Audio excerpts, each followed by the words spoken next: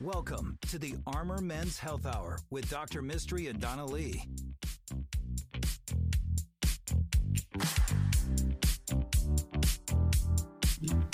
Hello and welcome to the Armor Men's Health Hour.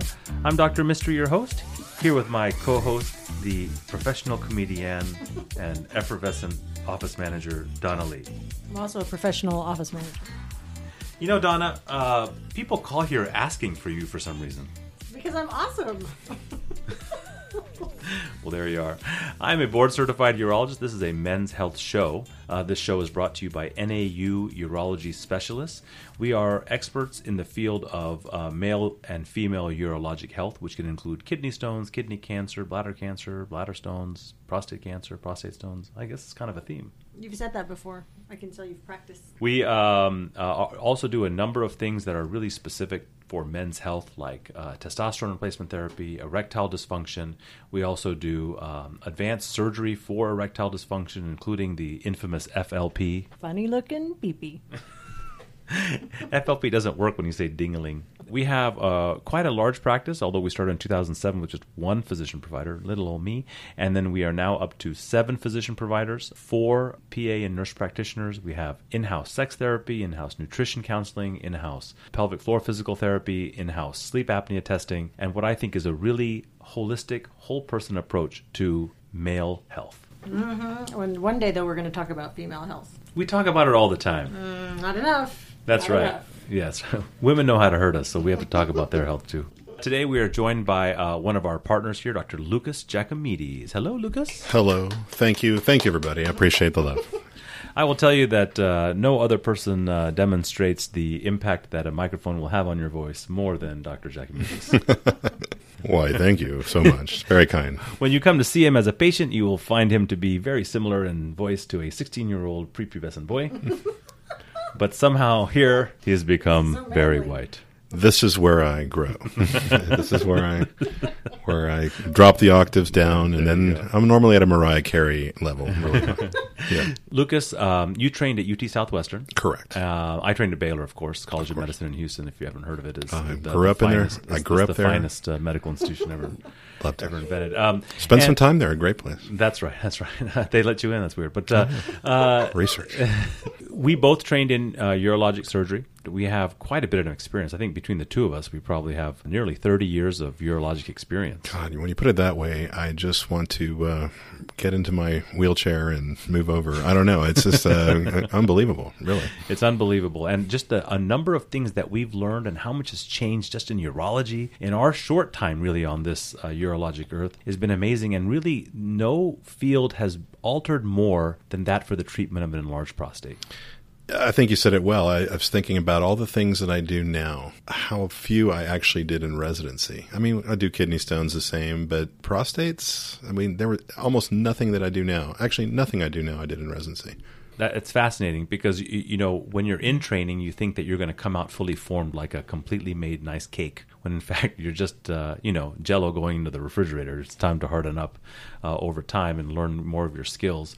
You learn the analogies later, and you get better and better at making examples of how you're going to develop as an individual. When it comes to BPH surgery, on the radio, I feel like it's always been a mantra of ours that this is kind of the longest time you're going to get with a urologist, this 1 hour you get a week.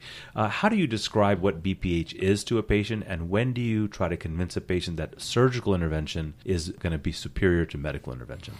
You know, I trained under the great Klaus Wohlborn in Dallas, who's probably one of the world's most famous benign prostatic hyperplasia or BPH experts. And if you really want to know, nobody cares if you're a famous urologist. You know, you're still just a urologist. But for those out there who know in the community, and it was always fascinating to see how Klaus would talk to people. And I think BPH, of all the things that we do single-handedly, exemplifies why I think a lot of us went into urology. Because we give people options. You say, look, we can try this medication. You can be on this for the rest of your life if you don't mind, if you don't want surgery, if you don't want procedures. Or, we can go straight to an operation, or we can go somewhere in between. So just giving people the opportunity to have lots of choices, and I think it's just empowering them with knowledge. And even the things I've learned about trying to decide when is it time to do one or the other. One of the interesting differences between what it's like to practice as a doctor and what it was like to educate as a doctor is that when you're learning about medicine, every patient is just kind of the same. Patient A is a 55-year-old man who has slow flow, urgency, an enlarged prostate.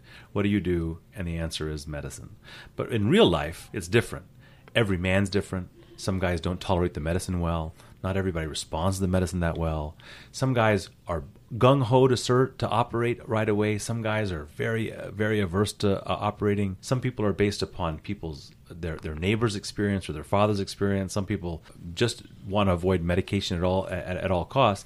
And fortunately today, now we can really kind of tailor your approach for BPH to really exactly what you want. Right, and I think it's reading the patient in front of you. I was thinking about a patient, you said that I saw yesterday, who really should not be playing around with medications anymore. This man has had kidney failure, has had catheters multiple times, had hospitalizations for infections. It's time to get to work on this guy, or he potentially could end up, we call it benign prostatic hyperplasia versus malignant and cancer, but benign prostatic hyperplasia can have serious side effects of kidney failure. Not just one kidney, but you kill both kidneys if you don't empty your bladder well. So I think, telling people, no, it's time to do something more about this, and not everybody fits in that perfect box. You need something done. And the number of people that are on medications like Flomax, or also known as tamsulosin for BPH, and are really not completely satisfied with their treatment is staggeringly high. It's probably the minority of patient that comes in and says, no, that medicine works perfect. I don't want anything else. My dad is very much, he's on uroxetrol, and I said, well, he's miserable. And he says, what can I do, son? He's like, well, you need to go see about getting a surgery. I don't want to do surgery. Well, then stick with your meds. Well, I don't want to do meds, and it just kind of goes back and forth. And he's in Greece right now, so he can't hear this podcast, I don't think. So we can make fun of him all we want. No, I love you, Daddy. There's no internet in Greece? No, it's very, very poor. Very poor country. It's COVID is really hitting it. But seriously, I think, yes, there's no reason to be a martyr and suffer if the pills aren't doing it for you, or even why bother starting with meds sometimes. That's certainly a switch that I've made over the years. So we've talked about several different treatments on this show before, and if you get a hold of the podcast or ever want to come talk to us for a second opinion, we do green light laser, standard TURP, we do vaporizations of the prostate using the laser. Some of us do HOLEPs, or whole gland enucleations of the prostate. We do in-office procedure called Resume, which uses hot steam therapy. Prostate artery embolization is a relatively newer addition to our armamentarium, as well as the in-office Urolift. Lucas, what kind of treatment intervention do you feel has gotten the most recent improvement in your mind, and what have you had success with?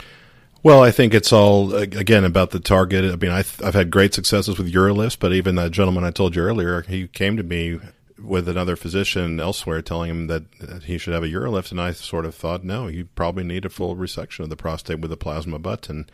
I've been very pleased with the plasma button over the last 8 years or so that I've switched to it from the green lights. I think everybody's got their own favorite arrow in their quiver. It's just good to have options. And I think among the four of us that operate in this clinic, I think it's good that we all have kind of a relative one that we like better than others. And then, you've mentioned also about even robotic simple prostatectomies. We don't do them very often, but I think honestly that's what a lot of people do need sometimes. So I've been very pleased with the plasma button TURPs.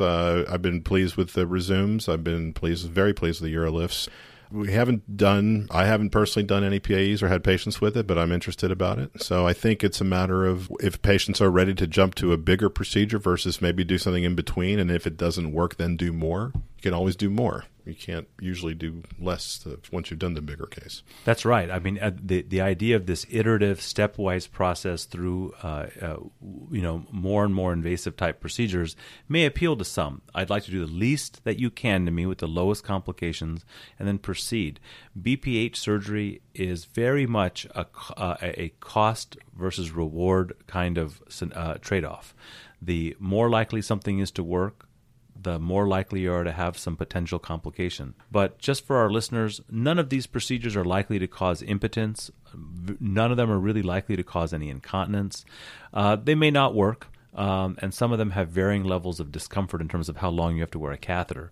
But if you're interested in getting a second opinion on your BPH, if you've kind of been going to the same urologist for years and years or primary care doctor for years and years, and that doctor doesn't seem to be adding anything new to your options, call us for a quick phone call. We'd love to do a telemedicine visit with you and talk to you more in depth about options for your BPH. Yes, I think that's a very valid point about incontinence. Too many people equate that with removal of prostate, but I have, to my knowledge, met nobody incontinent doing a transurethral resection of the prostate or any BPH surgery. So I think that's a very important point. So, Donna, how do people get a hold of us for that second opinion? You can call us at 512-238-0762. You can ask for me, Dr. Donna. Our website is armormenshealth.com. I'm kidding. Not a doctor, but did play one on TV. The YouTube video is very self-explanatory. Right. You're fine. You can send us email your questions to armormenshealth@gmail.com. And that's armormenshealth@gmail.com. Thank you guys so much. Thank you. The Armor Men's Health Hour will be right back. If you have questions for Dr. Mistry, email him at armormenshealth@gmail.com.